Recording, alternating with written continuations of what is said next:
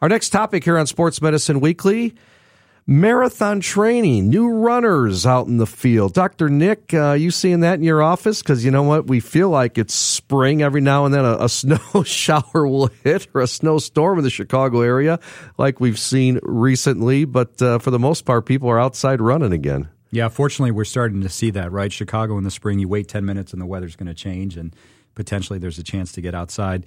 You know, fortunately, what we see is not so much the running injuries at this time of the year because people are feeling good. They're just starting to get back into it. Where we really see the running injuries come in is August, September, particularly as we get close to marathon events where people are really getting that high mileage in their training. And it's a difficult problem to treat because this is the definition of an overuse injury, right? All of these injuries occur because somebody is running too much or potentially has some flaw in their running mechanics or a shoe problem, et cetera. And they're very hard to treat because really the mainstay of treatment is you got to stop running for a period of time, which is not what many of these athletes want to hear. So I'm really interested to speak to our next guest about how do we prevent these injuries before they happen because that's really the key to staying healthy as a runner. Our next guest is Maria Kronk from Ivy Rehab. She's a clinical director and physical therapist for Ivy Rehab and based out of Lisle, Illinois. Maria, thanks so much for joining us here on Sports Medicine Weekly. Thanks for having me. All right, so someone's new to running. All right, we're going to start with that. Maybe not a marathon runner yet. How much should they increase their mileage per week, and how many days a week should they run? Yeah, so a safe percentage to increase per week is right around 10 to 15%.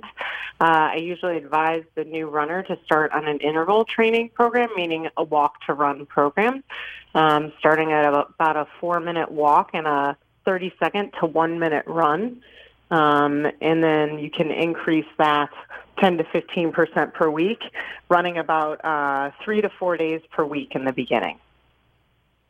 Maria, you know, one of the things that we see is people who are trying to get healthy and just starting a new program that involves some form of aerobic exercise. And those, in my mind, are the ones that are really at risk for these early stress injuries, either stress reactions or even stress fractures at time.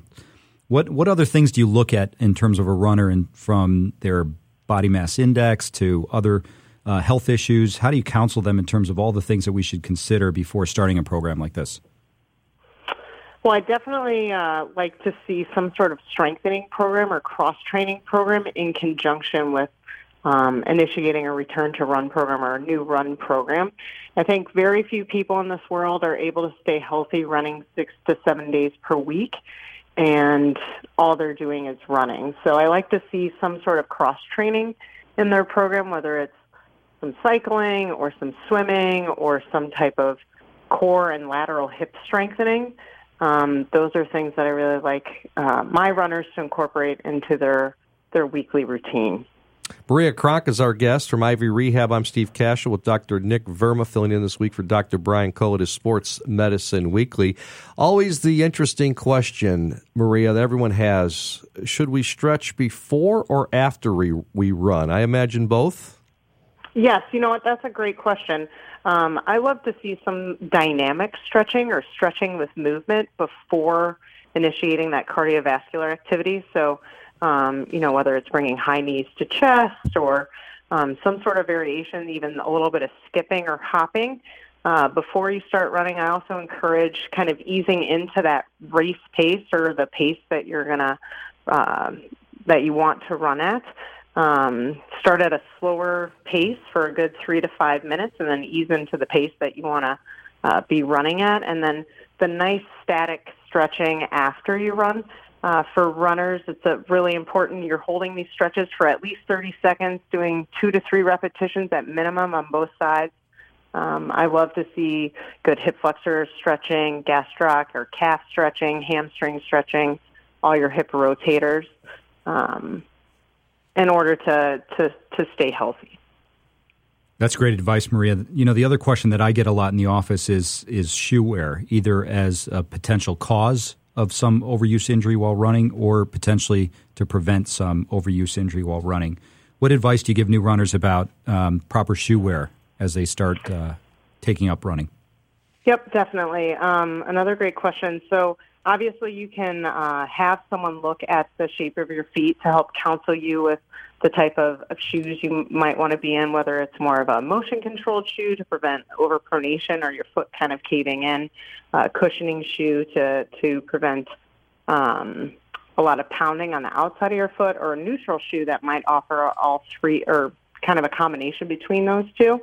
But running shoes are designed to last a while, so I'm always hesitant to blame the shoe if the runner has been in that shoe for a while. So if someone develops an injury shortly after changing footwear, like a week or two, I think it can be plausible to look at the footwear and think that there might be an issue. Otherwise, those running shoes are designed to last about 300 to 500 miles.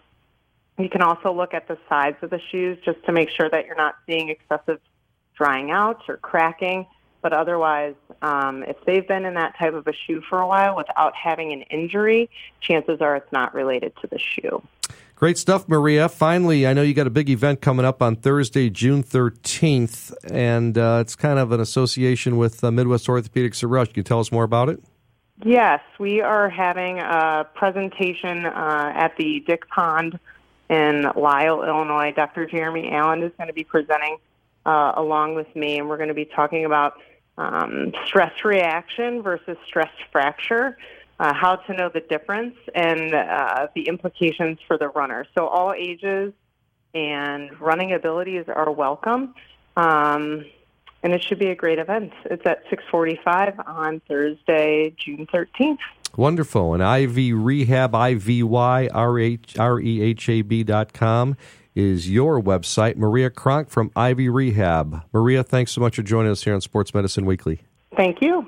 We're back with more Sports Medicine Weekly conversation and our staple of the show. It's our Ask the Doctor segment. Stay with us. You're listening to Sports Medicine Weekly only on 670 The Score.